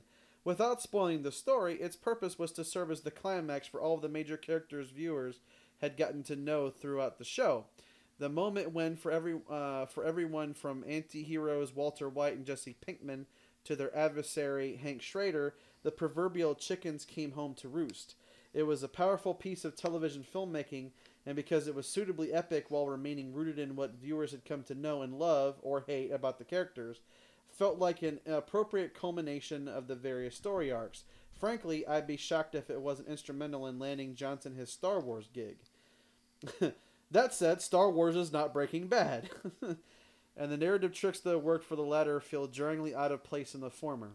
So, I mean, this is like someone writing an article would be like, you know that Avatar, it's no Sons of Anarchy. It's like, yeah, because like Avatar is full of like a bunch of blue people. Yeah, on a it's planet? not even close to There's being not even the a same motorcycle anywhere around. type of show. I mean, you're talking about a TV show about a drug dealer, making this form of super meth. and then a movie about Star Wars. Did this guy get money from the producers of Breaking Bad? I think it was one of those things. It's like, we'll pay you if in this article you can mention Breaking Bad 42 times. And he was like, I can do it. I can do it. And it's like, yeah, but should you? And the answer to that is no. You should not. You should definitely not do that. But the thing about this movie is it gets a 91% critic score, which is weird, because for as much backlash as this movie got, and people that were, had this outrage about like, oh, Rian Johnson fucking killed Star Wars and all this shit, the critics, for the most part, liked it, aside from that one guy who apparently got paid off by the people who do Breaking Bad. AMC probably was like, hey, here's some money, man. Just take people off of Star Wars and put them on Breaking Bad. Put The Walking Dead in one of your... Yeah, put The Walking Dead on your shit, man. It's like, which one am I going to put The Walking Dead on? I don't know. When you're talking about, like, Capote or something like that, mention The Walking Dead. Like, Capote, Philip Seymour Hoffman's Capote was no fucking Walking Dead. It's like, what are you talking about? Right. It's like, sometimes you're like, okay, maybe there's a point here, and then it's like, yeah, really not. So did you want to read some of the users' comments? Because the users on this were brutal. Yeah, they got like a 44% by the audience. They are very, very brutal. to this movie because you know how Star Wars fans are. They hate anything. They hate basically everything. Everything. Complete destruction of $1 billion franchise. Mistakes are uncountable. The Phantom Menace was a bad movie with bad acting and characters. The Force Awakens was unoriginal, but neither broke Star Wars. The movie was not only bad, it ruined the franchise. The people who wrote this and created it clearly never cared about the universe or science fiction in general. To make a bad movie is easy, but to destroy a universe is quite hard. But these people did it. Beyond unforgivable.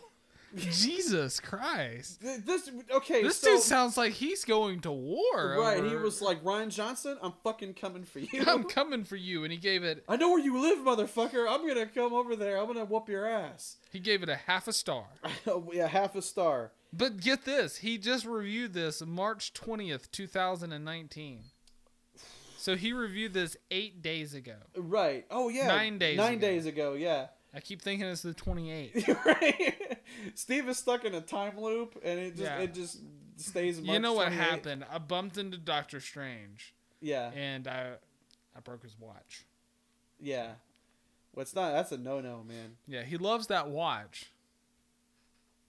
He definitely does. Yes. Yeah.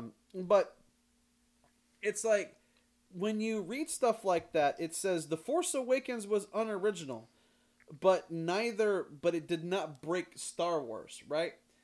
What was the thing about Force Awakens? The thing that we always said about Force Awakens, it's a good movie. I can go back and watch it anytime.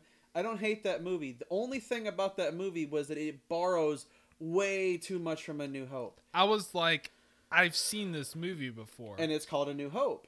It's the first Star Wars.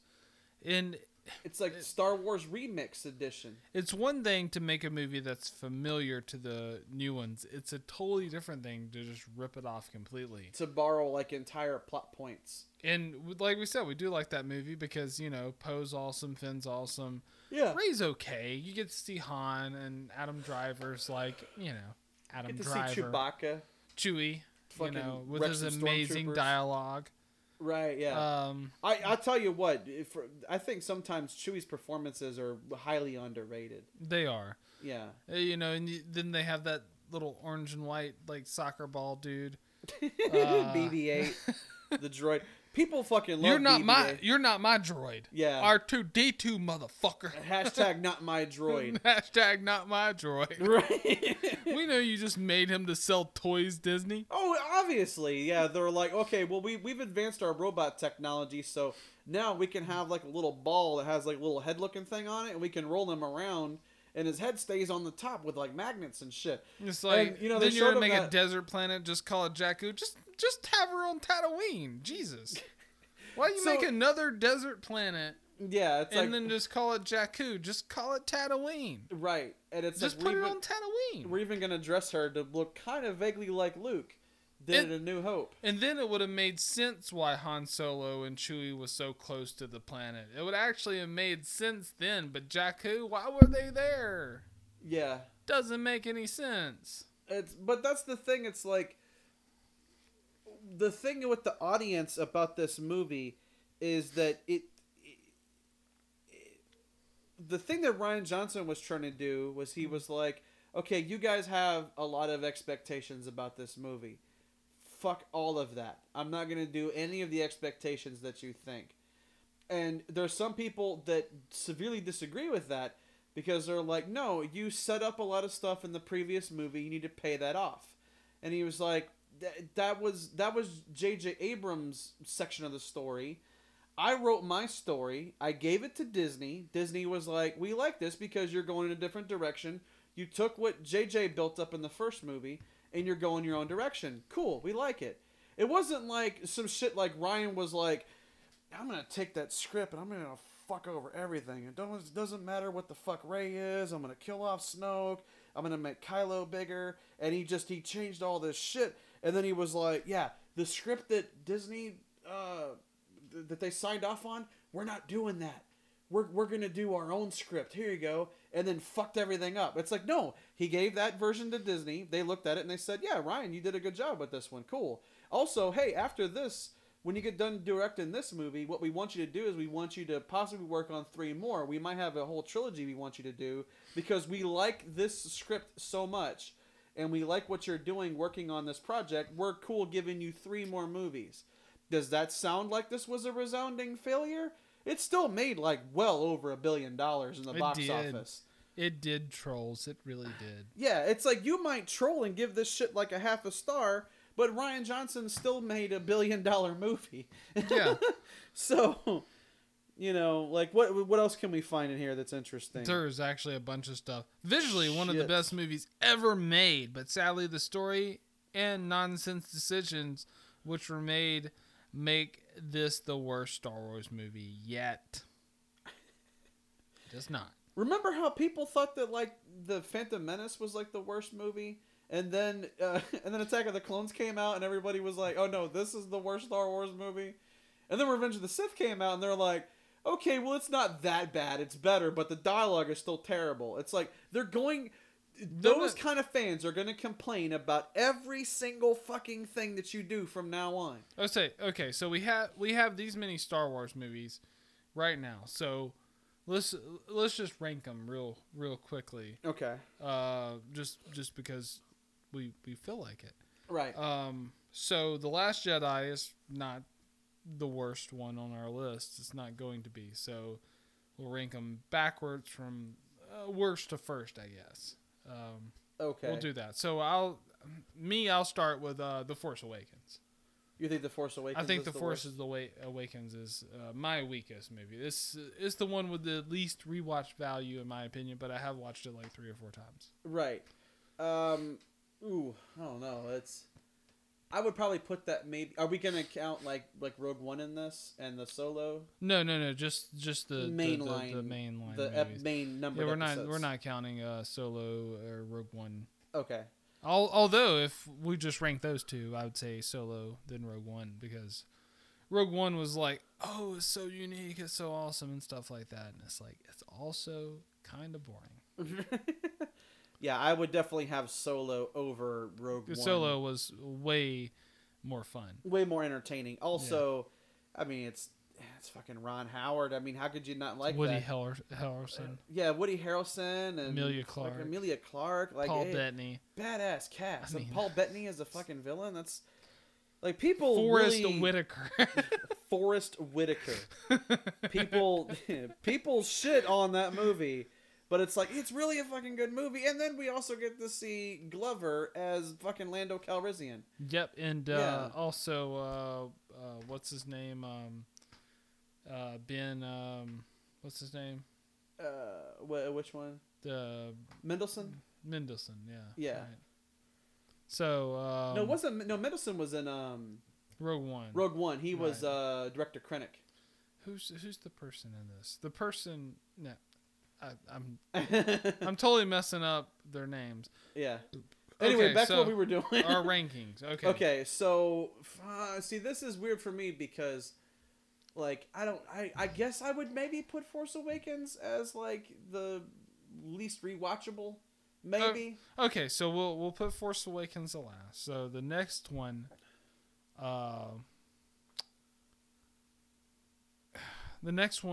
I'd probably put is the Clone Wars, the Attack of the Clones. Clones. I could see that, but the thing, I like Attack of the Clones, and I think do. I like it because it's very Obi-Wan heavy. it's very Obi-Wan heavy. That's one of the things I like about that movie. But is it something that you would just like if you were just bored one day? Would you just take out Attack of the Clones and watch it? Right. Probably not. You'd probably watch like Revenge of the Sith or something, Right. or maybe like Episode 4 or something like that. So it would be Force Awakens, then Attack of the Clones, and then what would you have as like the third one up? My third one up is The Empire Strikes Back. Empire Strikes Back. Oh, Steve puts Empire fairly low. That is going to be controversial, Steve. I don't care. Yeah, I would probably put Empire a little bit higher than that, but like the thing is that like most Star Wars fans that you talk to and you ask them what's their favorite Star Wars movie, most people say, "Oh, The Empire Strikes Back." we're not like that. Like, it's a good movie. Don't get me wrong. I do love that. I've watched that movie a shit ton. I still do love that movie, but it suffers from the same thing that like Attack of the Clones has. Doesn't really have a beginning. Doesn't really have an end. It is the middle piece. Right. It serves its purpose. The one that's a little bit different from that is like, because the way that Last Jedi is made, it is the middle part of its own trilogy, but it's like the way that it's done, it doesn't leave you in as much of a cliffhanger maybe as you do in Empire. You know, like you get a little bit more of like a resolute of a finish before you get to the next movie. To me, the only thing. So what's yours? I said The Empire Strikes Back. What's your next? I'm trying to think. Mine would probably be Phantom Menace right there. Phantom Menace. Okay. Yeah. So all right. So my next one would probably be Phantom Menace. Okay, so we would kind of flip those probably a little bit. So what would your next one be? Would yours be Empire there, or A New Hope, or? I'd probably put Empire there. Yeah. Okay, so Empire's there, and then my next one, because this would be like in terms of like rewatchability. My next one would be A New Hope. A New Hope. Okay. I would probably say A New Hope. Yeah, there too. Yeah. Okay. Yeah. I can go back and rewatch that movie more than I can some of the other ones. Right. But yeah. So my next one after that,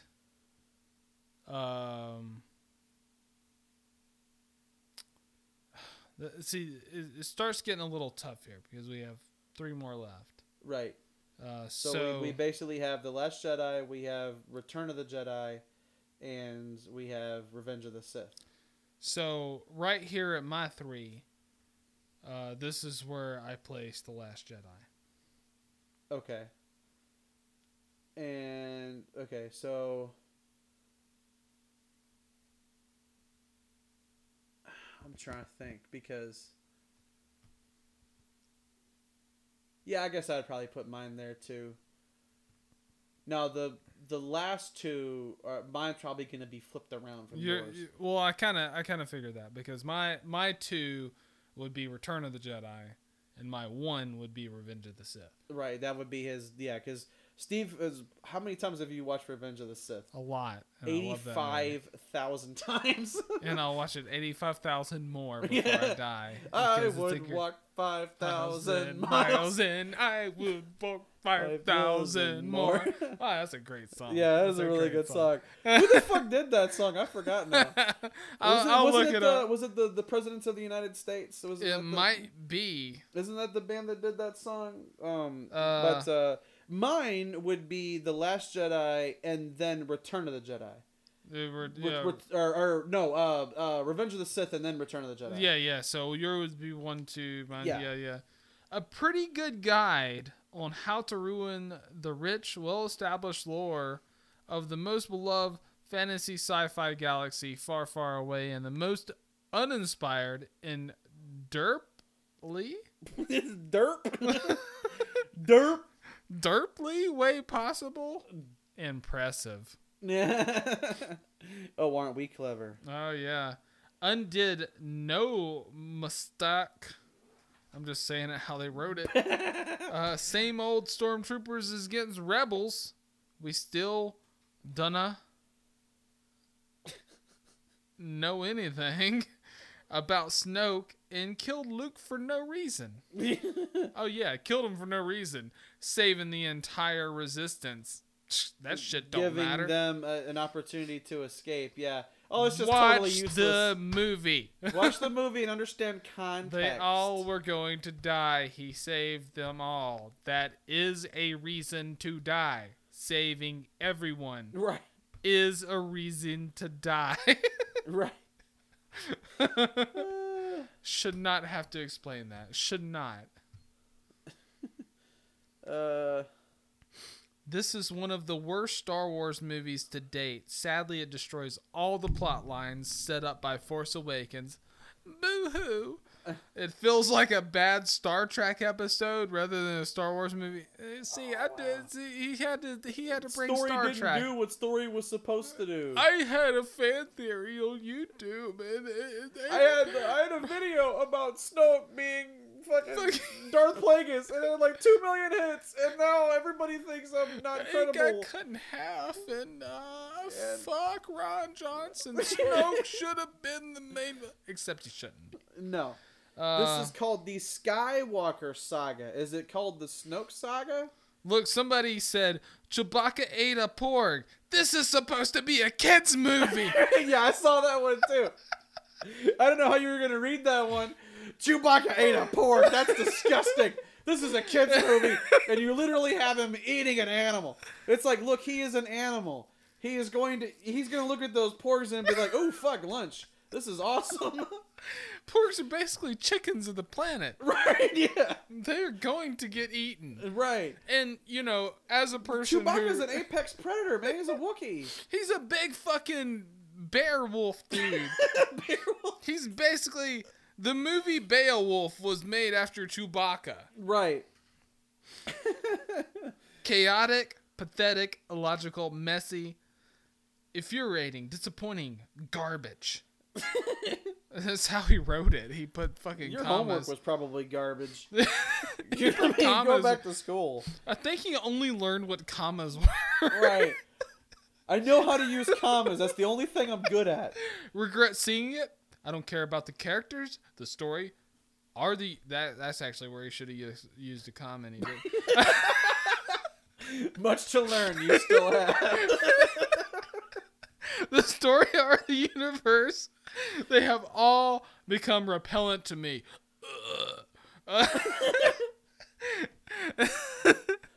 I now have no desire at all to see any more Star Wars films. Thanks, Ryan. But does he think Ryan Johnson's reading these? Ryan Johnson's now reading this shit. You know why? Because he's making fucking billion-dollar movies. He doesn't have time to fuck around on Rotten These Tomatoes. people think that Disney's like on these sites being like, oh shit, Man, we this fucked up. guy is not going to watch another one. Sell the company. Fuck. Just sell it off. Just fucking... Just sell it off. By the way, it isn't worth half a star, but Rotten Tomatoes wouldn't let me give it no star. Wow. The worst Star Wars movie I have ever seen. He literally... He put a U at the end of it. Sinu.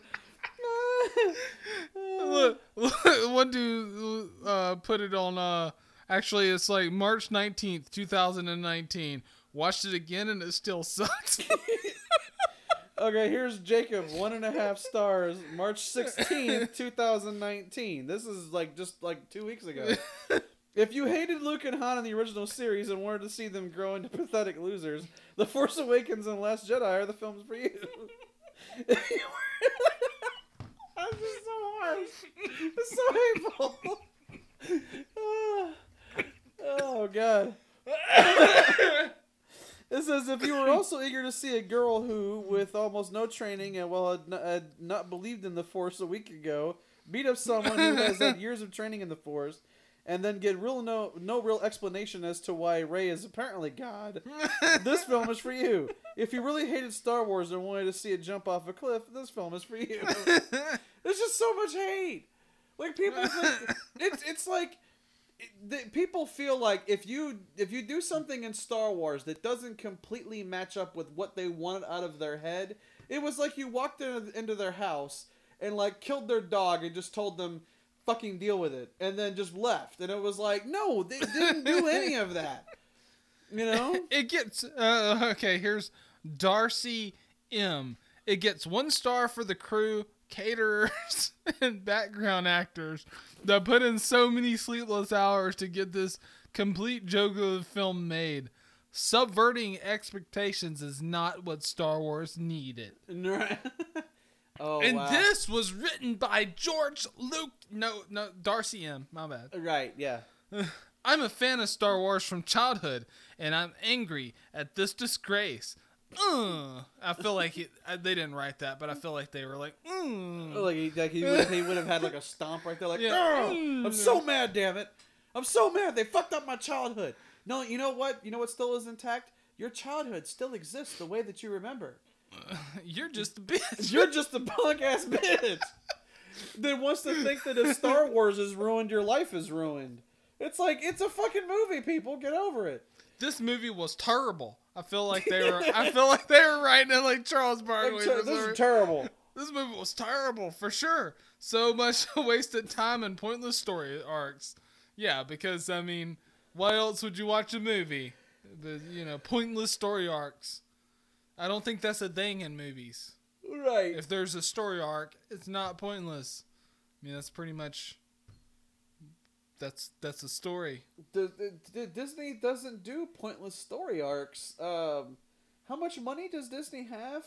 They have done racist story arcs though, Right. like the original Dumbo movie. It was the black character that they actually gave a face to in that movie was named Jim Crow. Oh wow! God. Yeah. His name was actually Jim Crow in the Yes. movie. Wow, shit. So. I don't remember that, but that's... And then there's basically black slaves in the movie, and they had no faces. Yeah. They drew them with no faces in 1941. Jeez. The original Dumbo movie. Oh. So I'm glad Tim Burton's doing it to remake it, because the original one's basically unwatchable. Right, nowadays, Like yeah, that's one of them. Like Aladdin really didn't have to be remade. The Lion King, Dumbo, yes, you should have remade that, because the first one. You want to forget the original. Yeah, you want to bury it. Yeah, Aladdin should never have been made live action. No, Leave that shit as a cartoon. Because that shit would last like 100 years untouched. Yeah. Because a lot of those did, like shit like Little Mermaid and stuff. I mean, why would you remake that? That doesn't even make any sense. Yeah, you remade it, but I still don't think. I mean, people watched it. It made like almost $1 billion, or made $1 billion or something. Emma Watson, and that's great. But did it need to be remade? Not really. No, I don't think so. Oh, here's one guy. Great installment in the Star Wars saga. I feel like I'm going to run into someone just saying, like, this is not the nanny. And it's like, yeah, you're right. That is very true. Just like the guy that we started this part with, where he's like, this is not Breaking Bad. And it's like, that's correct. That's true. Moving on. Yeah, so this is stuff that actually happens that affects the rating on Rotten Tomatoes. They just allow this to like affect ratings on Rotten Tomatoes, where they're literally anyone, like, we could post on Rotten Tomatoes right now and be like, this is not, The Office. And then we can't use story arcs from The Office as like, things that you put in a Star Wars movie. And then we could post that, and that would affect the rating of this movie. That would affect the rating of the movie, and then some people that only go and see stuff based on Rotten Tomatoes might get affected by this. Right. And that's ridiculous. This is the kind of thing that we have a problem with Rotten Tomatoes. Kind of to wrap up here, the main thing that we've always maintained is that if you want to watch a movie, there's some people... which one of them I think is related to Steve, actually, because your brother and one of your brothers-in-law, doesn't he use Rotten Tomatoes to figure out if he's going to go see a movie? Yes. And that's the thing, that it's like you're putting too much power into like one website, because when you buy like DVDs and Blu-rays and stuff now, guess what you see on the outside of the box? Oh, this movie was certified fresh by Rotten Tomatoes. So it's got to be good. We watch plenty of movies that would never get a good thing from Rotten Tomatoes that are some of our favorite movies. Mm-hmm. And we would never have watched them if we had actually followed dumbass websites like this. Exactly. There's also stuff like Metacritic, which we haven't even got into Metacritic. This is not about Metacritic, but, there's a lot of these people like that use this kind of stuff as a way to judge a movie. Like, even when Captain Marvel was coming out, they were like, we're going to have to purge useless bullshit reviews because people are going to review bomb it and make the score look shitty, and then that's going to affect some box office. Because there are literally people who go on Rotten Tomatoes and are like, oh, well, I don't want to see this movie because like it got like really shitty ratings on Rotten Tomatoes. There's a girl in it. fuck girls Right. because they won't fuck me. Right. They have this feminist agenda and I don't want to watch it. It's like They're just what- trying to put down the white man. Right. It's like, look, it's Calm like we're down, two white fuckers. dudes and we don't ever pull that kind of bullshit. Well, because we're not a bunch of fucking tools. Right. And that's the thing. It's like if you're going onto a website like this to figure out what movies to watch, if you don't actually read the individual reviews of what these people are saying, like a lot of these people go by the critics. They're like, oh, well, the critics, like, kind of bombed this out. They said it wasn't that good. Then when you dig in, like the Skyfall one, the reason that it has a lower score than it should have is because one guy is literally shilling a movie in his review that is not related to Skyfall. At all. Like, Yeah. most of that article has nothing to do with Skyfall. Yeah. But it affects the score of the movie. Yeah. So this was just kind of one of our small episodes. And if you guys like this or have any suggestions for future episodes like this, which these are kind of just like special, appearance episodes, just write us at beyondthehate@yahoo.com and let us know what you guys think. And listen to us on Spotify and Anchor and iTunes and Google and I don't know. We might have a show on Crackle. They're pretty desperate. I don't know. Did we do a show on Crackle yet? I don't know. I don't think Sony's that desperate. Joe, but hey, Joe Dirt 3. Joe Dirt. Paddle faster, I hear banjos. Paddle faster, I heard banjos. Yeah, so we're on all the or almost all the podcasting platforms, and just keep an open mind, keep listening to us. We're gonna, if you guys have any even if you guys have any things where you want to discuss plot holes and some things that we talked about that we might not have covered on earlier episodes that we've done. Like shit we forgot. Yeah, mention, like you'd be like, oh well, can you explain this, and we can have a discussion about it, and most likely we will. I mean, we're open to that. We're always open to that, and we will mention it on the show towards the end of the episodes if you guys start emailing us. That again is beyondthehate@yahoo.com, and this has been our very, very special episode. Yeah. So, which is I don't know what this is gonna be called, but basically this is fuck Rotten Tomatoes. fuck Rotten Tomatoes. Right.